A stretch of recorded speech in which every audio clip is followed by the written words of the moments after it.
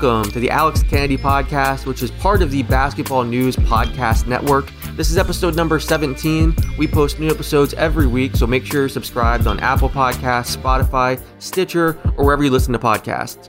Joining me today is Mo Dakhil, who previously worked as a video coordinator for the LA Clippers and San Antonio Spurs. Now he's a writer for Bleacher Report and a podcaster for The Athletic. He's a co-host on the podcast Nerder She Wrote. Make sure you're following Mo on Twitter at MoDakhil_NBA. Mo, thanks for joining me. How are you? Oh, I'm doing as well as anybody else can do in these situations. Thank you for having me, man. No, thanks for joining me. I appreciate it. We're going to get to your thoughts on different teams and players here in a second, but I want to start by talking about your career because you've had an interesting journey. You know, before you were writing for Bleacher Report and podcasting with The Athletic, and before you founded thejumpball.net, you were a video coordinator for the LA Clippers and the San Antonio Spurs. So I wanted to ask you, I always talk to people who want to work for NBA teams and they're not sure what path to take or where to get started. What advice would you give to someone that wants to work in a front office or as a video coordinator? What would be the first steps that they could take? You know, I get asked that question a lot, Alex, and the biggest thing is just get basketball experience. You know, look, when I was starting out, before I ended up in the NBA, I was in junior college as a student manager, you know, and slowly was just building my opportunities from there. And it wasn't even then, wasn't my goal to be, I'm going to be involved in the NBA in some way. You know, at the time it was a hobby and it ended up just kind of falling into it.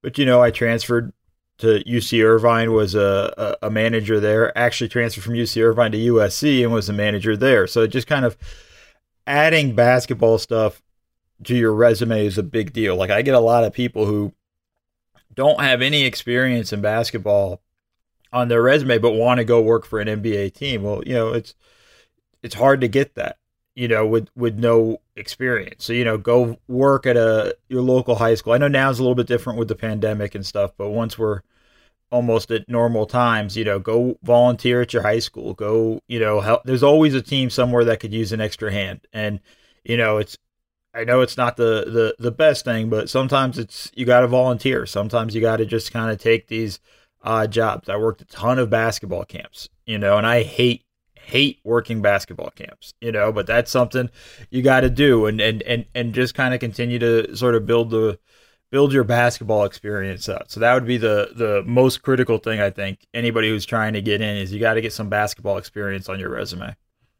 Yeah, it's similar to what I tell people that want to work in sports writing and the media, you know, just go out there and write. And there's going to be times where you're grinding and working for free, unfortunately, or cheap, but you have to just get reps in and kind of develop that, build up your resume, develop a portfolio, that kind of thing. So yeah, same thing, just get started, do something. What are the biggest misconceptions about working for an NBA team? Because I feel like it's one of those sexy jobs that everyone dreams about when they're a kid, but they don't actually know what it entails. What are some misconceptions?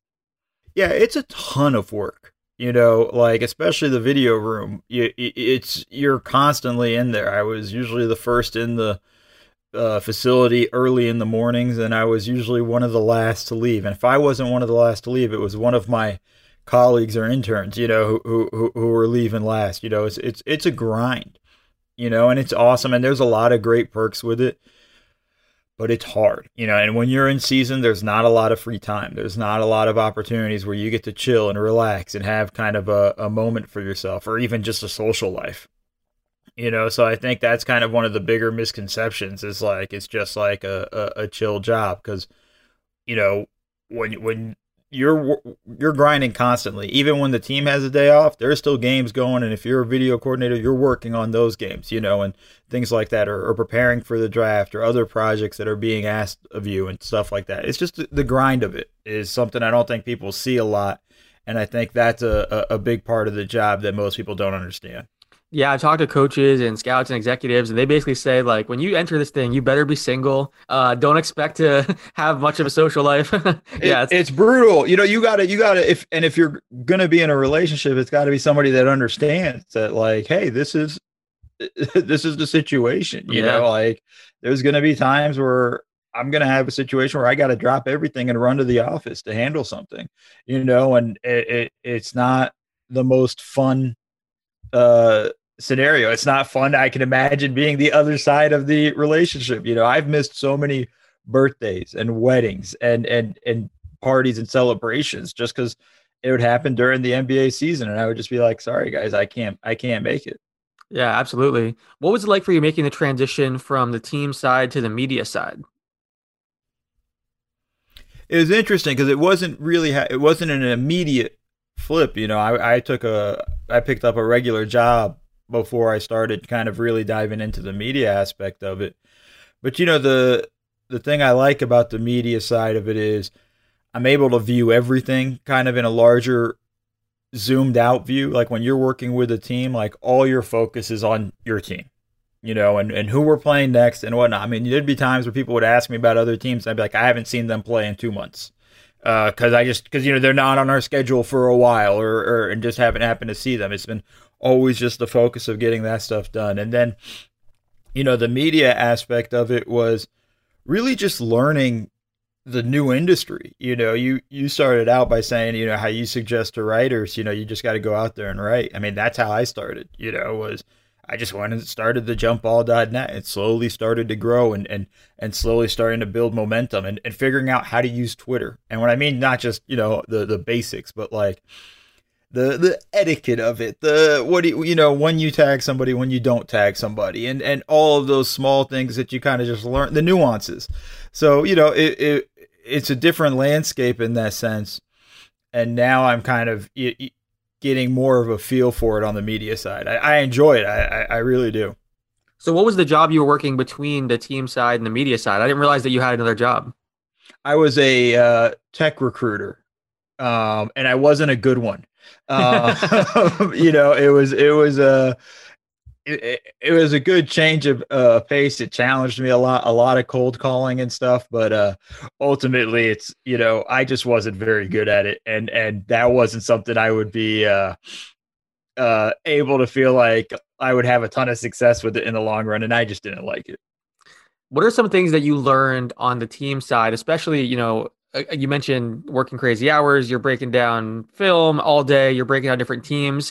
And I mean, now you can find that's basically what you're doing on the media side. You're teaching fans. And I feel like today's fans, they want to be educated. They want to learn more about the X's and O's. They want to learn more about the I hope salary. so, Alex. I hope so. That's my basis of this. You're kind of banking on that.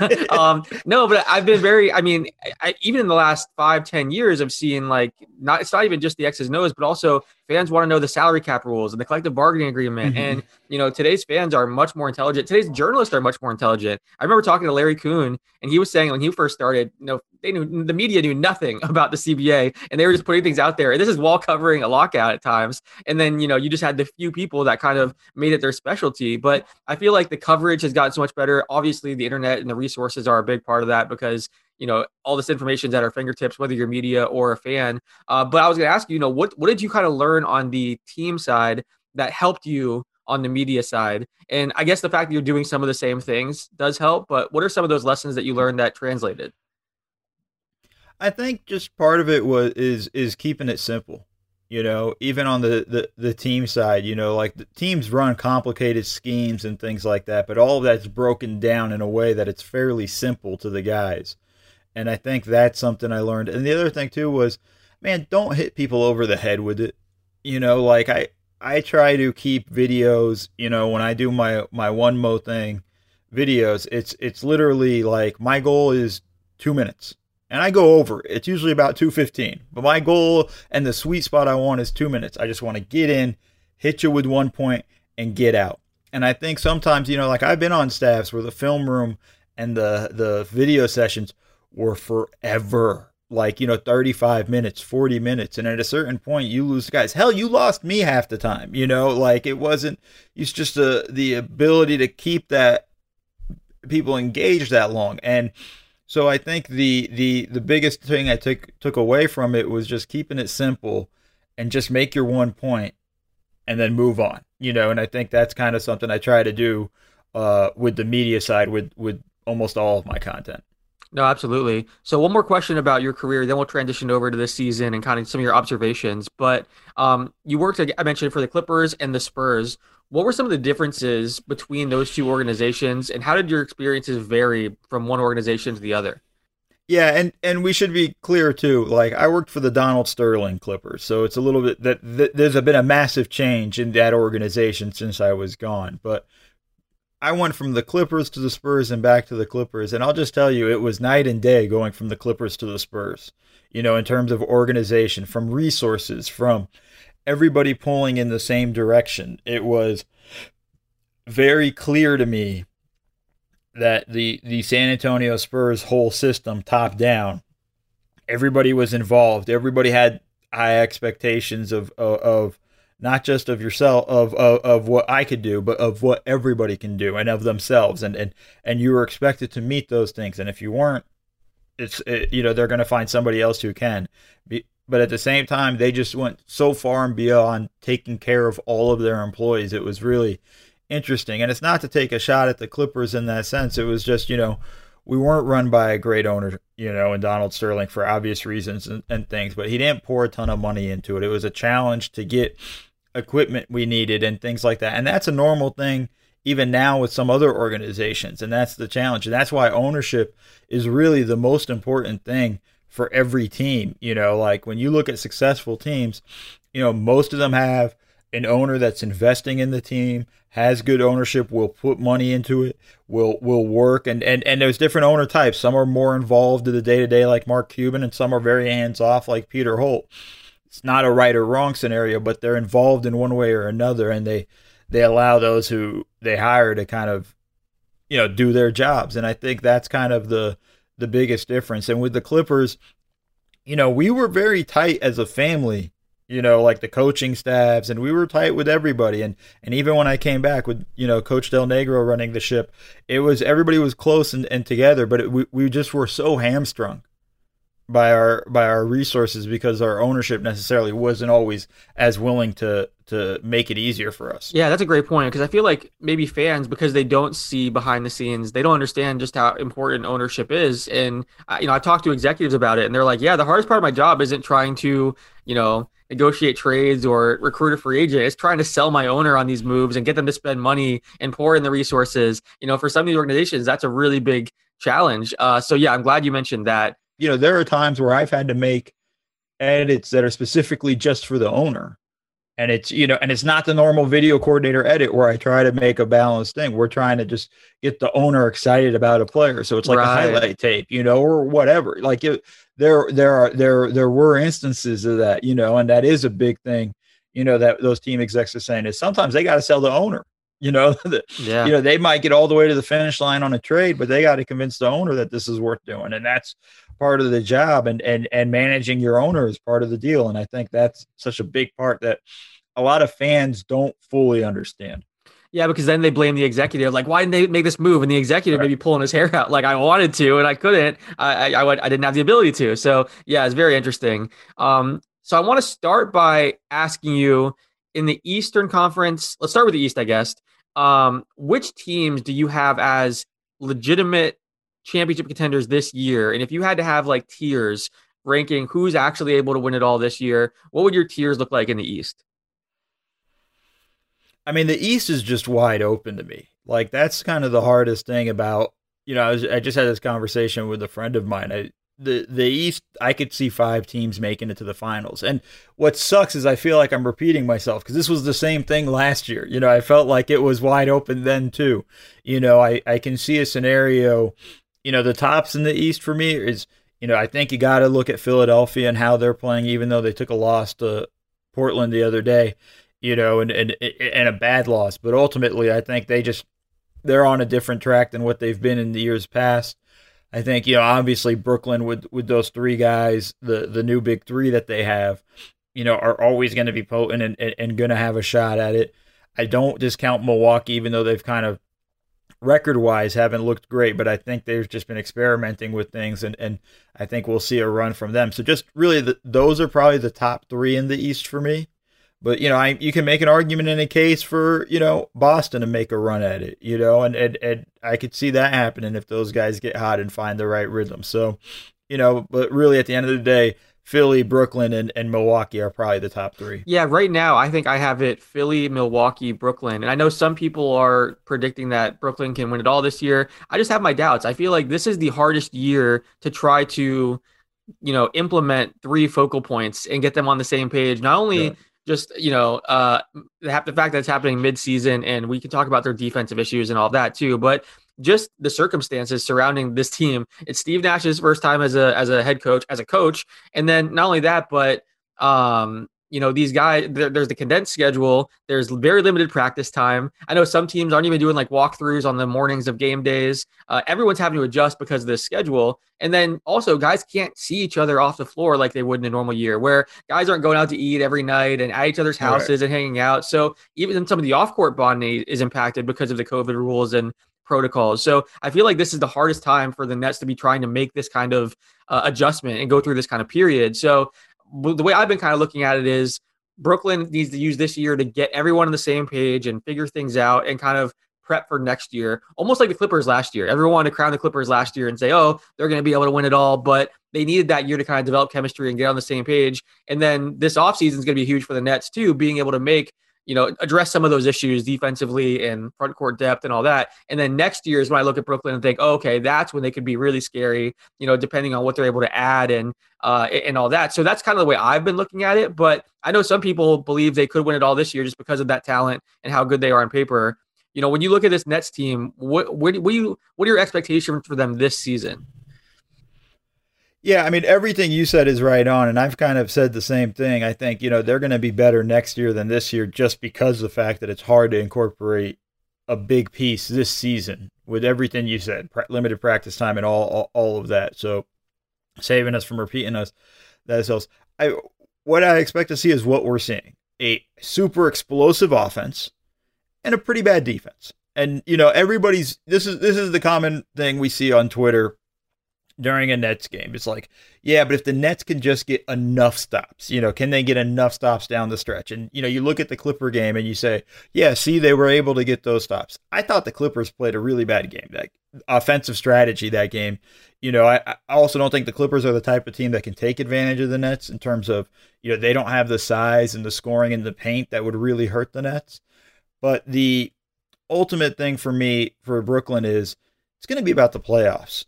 Because, for everything everybody's talking about, like, how do you stop this offense?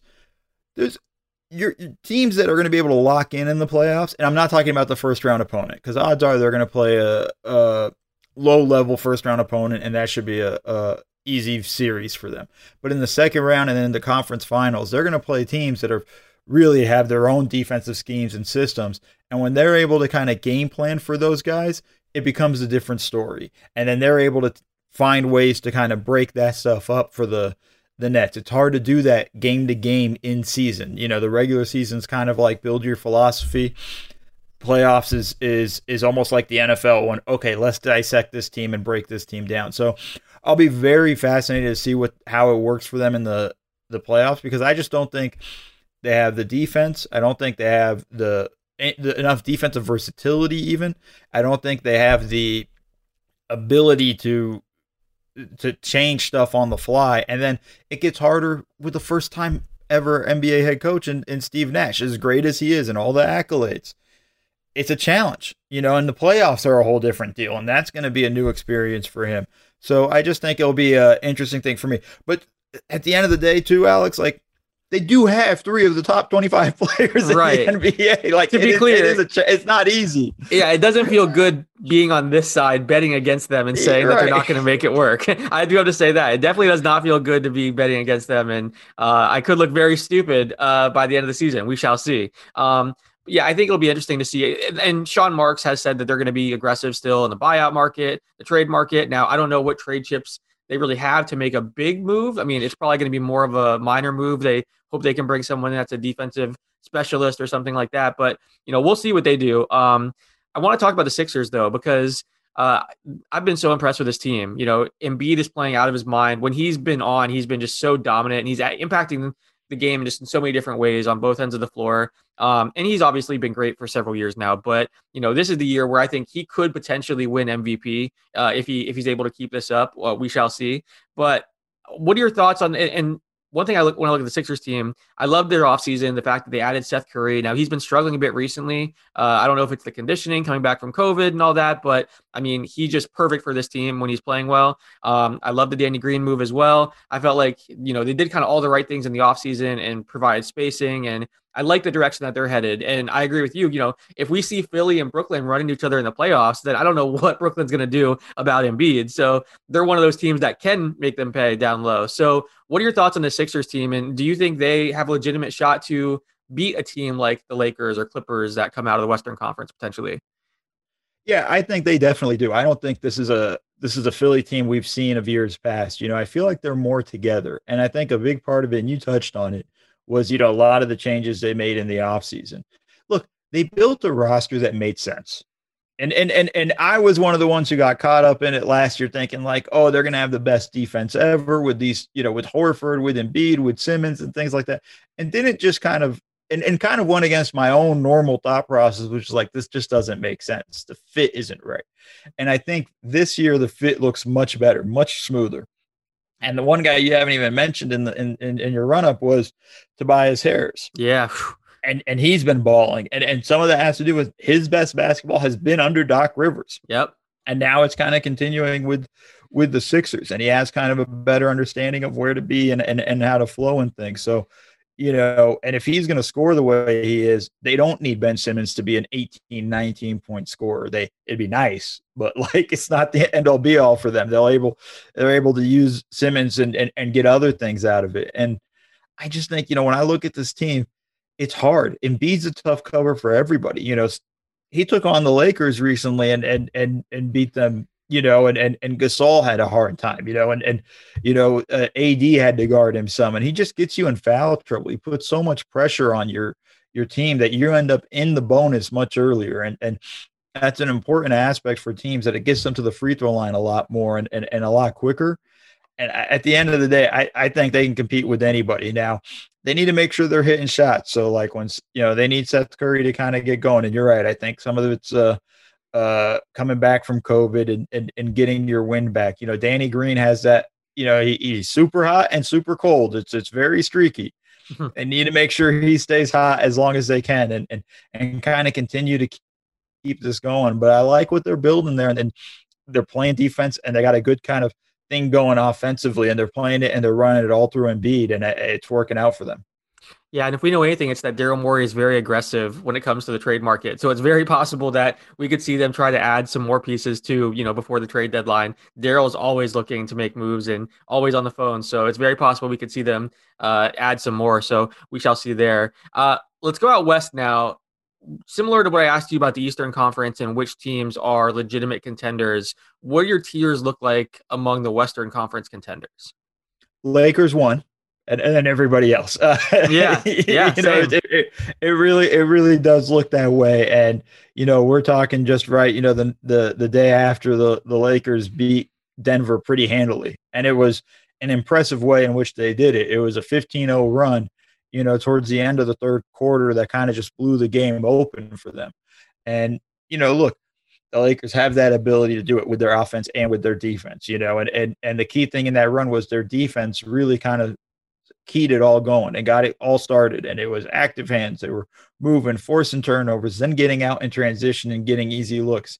They're kind of, and I don't want to say sleepwalking through the season, but like, you can tell it's not like they're giving their all every game for 48 minutes. That's like the scary part. That's the thing. Like last year they were, there was a much more engaged, every game, every play kind of deal. This year they're kind of picking their spots. And when they pick their spots, they go. And you can see the games when they really want to go win. Like they played really hard in that Philly game that they lost, but they were in it and really pushing for it. And I just think they're just above everybody, in the West to another level. I think behind them is the Clippers. I think the Clippers have a much better chemistry than last season and much more fluidity and feel more comfortable with each other. But there are things about this team that really kind of bothers me. They don't get enough scoring in the paint. They don't get enough free throws. They don't get a lot of transition points. And those are easy baskets. And for me, it's everything they get on offense just seems hard. and like they Yeah. really have to work for it. And they're good and they can knock down these shots, but it's just like, man, can we just get like 10 easy points, and I think we saw that in the Brooklyn game. And just they're desperately needing of another of a point guard that can really just set the table. I kind of refer to these guys as table setters, and a table setter is a guy that kind of sets the table but doesn't take that much, doesn't need to eat as much, doesn't need to take much off of it for himself. So I think that's something they need to look forward to, and I think that makes them kind of second, but because they're just right there, and then behind them is Utah's been great, man. I mean, they've been on fire, and this is the team we thought last year that was going to be a dark horse contender, and I think those are probably the top three teams in the West, and Denver kind of streaking behind a little bit. Yeah, that's what I was gonna say. I have it Lakers, then Clippers, on their own two separate tiers. And I think I have Utah and Denver one tier below, but it's pretty close. And yeah, with the Clippers, I feel the exact same way. Their offseason additions have been great. Nick Batum is playing excellent. On the broadcast the other day, they were saying that he didn't expect to be signed by an NBA team whenever he was bought out. And that blows my mind. That tells you where his confidence was at Right. after everything that happened in Charlotte. And I think, for some of these guys, when they're labeled overpaid and washed and all that stuff by fans, they believe that's the perception of them now. Instead, he saw, 15 teams pursue him, and the Clippers are now starting him and, playing him in a big way. And it's been a really cool story kind of watching him become a significant contributor there. And the role for him is perfect there. Serge Ibaka has been great for them. So I like what the Clippers did, but yeah, I mean, it's just so hard when the Lakers are doing what the Lakers are doing. I don't know how they can necessarily compete. Now, I do think those two teams probably face off in the Western Conference Finals, and I think that could be a fun series. But your description of the Clippers is so perfect that they don't get easy points. It's so frustrating, and that's with Paul George shooting out of his mind. It's with Kawhi looking like a cyborg out there, and even still, Right. it seems so hard. Well, it's just tough, like because they're very dependent on their 3-point shot, on their jump shooting. Paul George complaining at the end of the Brooklyn game that he only got one free throw. Like, I hear you, I understand, but also you're a very much a jump shooting team. And that you don't go to the free throw line that much when that's the case, Sure. and it just that's a problem, and it's so tough, in that scenario in the half court offense of like, where's our offense going to come from? How are we going to build, a system out of it? And this is something, they were, I mean, before the season, Paul George was criticizing Doc Rivers about how he used him and things like that. But I haven't seen that much of a difference with him in the Clippers. It's just he's shooting the ball unbelievably well, and so it's just better and more fluid. So I think it's interesting to see how it'll play out for them. But they got to find a way to get easy baskets. Otherwise, this is going to be a problem. The other day we were on Clubhouse and we were doing conversation on there, and there were some Clipper fans and Clips who actually he hosts a podcast on our network, The Follow Through with Clips and Drew. He's a big Clipper fan, used to be a ball boy for them. He was saying George Hill could be an interesting addition for them. Now I know there's probably going to be a number of teams making that call and trying to check in about George Hill just because teams know he's available if you probably just offer up a pick. Now, the Clippers, as far as their assets, I don't know off the top of my head exactly what they have to trade, but could George Hill be a solution for them potentially? Or, I mean, the other options potentially, I don't know if this is actually going to happen or if this ship has sailed, but someone like Darren Collison, who was talked about so much last year as a possibility for the Lakers, for the Clippers, I don't know if teams have moved away from that just because he didn't choose to come out of retirement last year, but I think he would be perfect. Like, what are some options you think for this Clippers team as they look for that facilitator? Yeah, at the start of the year, I thought, George Hill would be a really good fit for this team. He's kind of a good table center, a good ball mover, can shoot and things like that and continue to spread the floor. But I think you're right, Alex, in the sense of I don't know if they have the assets to get him. And it's going to, I think he can get a first round pick. Now, one thing we should discuss too is that George Hill is out for the next few weeks with an injury. So I think it's going to be maybe lowers the value and helps the Clippers to get him. True. But I don't know if they can, because there's going to be a lot of teams vying for him. If he comes back healthy in time before the trade deadline, teams are going to make a run at him, and I got to think somebody will pony up a first round pick for him. I think there's a lot of options in terms of guys out there. I just don't know if the Clippers have anything that can get them that guy. The Lou Williams and Patrick Beverly are probably the two trade assets you have in terms of a player. You don't have the draft capital to trade it because Oklahoma City pretty much owns your entire first round for like the next 7 years. um, Maybe it's 6 at this point. The guy I kind of think that would be really interesting for the Clippers, and again, I have no idea if they have any way of getting him, is Lonzo Ball. I think that's a guy that can defend point of attack. He's a solid defender, can hold up, can obviously move the ball. The biggest issue is going to be his shooting. And can he knock down enough shots that you can continue to keep the floor spread? But he's the kind of guy that would help them get into offense, would help them get easy baskets. When these guys can leak out, he'll find them with those long passes. We see him do it in New Orleans. We saw him do it with the Lakers. So I think that's an interesting guy there for them. I'm sure the dream and the home run is Kyle Lowry, but I just no way I think they can make it work Right. in any way. So it's either that or hoping they could find somebody in the buyout market. And it's funny you brought up Darren Collison because I was randomly thinking about him the other day. I just don't think he's coming back.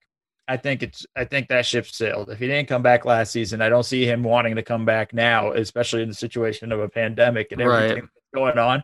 I don't see that urge really there for him in that sense. And I'm speaking out of turn. Obviously, it's not like I have conversations with Darren Collison and know what's going on, but I just don't foresee it happening at this point. Yeah, and the fact that, I mean, we're not hearing any rumors or rumblings, like clearly it seems like teams have moved on. His camp's not putting out anything out there to try to drum up interest. So yeah, it does seem like that ship has sailed. But I was thinking about the other day, I was like, man, this time last year we were all talking about him as kind of coming in and being the guy. But yeah, I think teams have He moved showed on. up at a Laker game and everybody Right. thought it was a done deal. Yeah, he showed up at a Laker game. We all were like, oh, he's gonna sign with the Lakers. Whenever Eric Pincus was on my podcast, he had said that kind of frustrated the Lakers. Like I guess they felt like that him showing up at the game and kind of getting the fans excited and not coming to join them, it kind of felt like a slap in the face and a public humiliation more so than just bailing on a negotiation behind the scenes. So apparently there were some people in the Laker organization that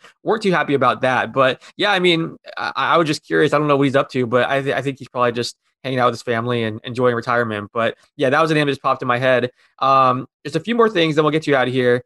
Who are some rookies that have impressed you when you look around the league? Guys that you're higher on than maybe others, or just that you're enjoying watching? Yeah, I mean, listen, you don't like basketball if you don't enjoy watching LaMelo Ball.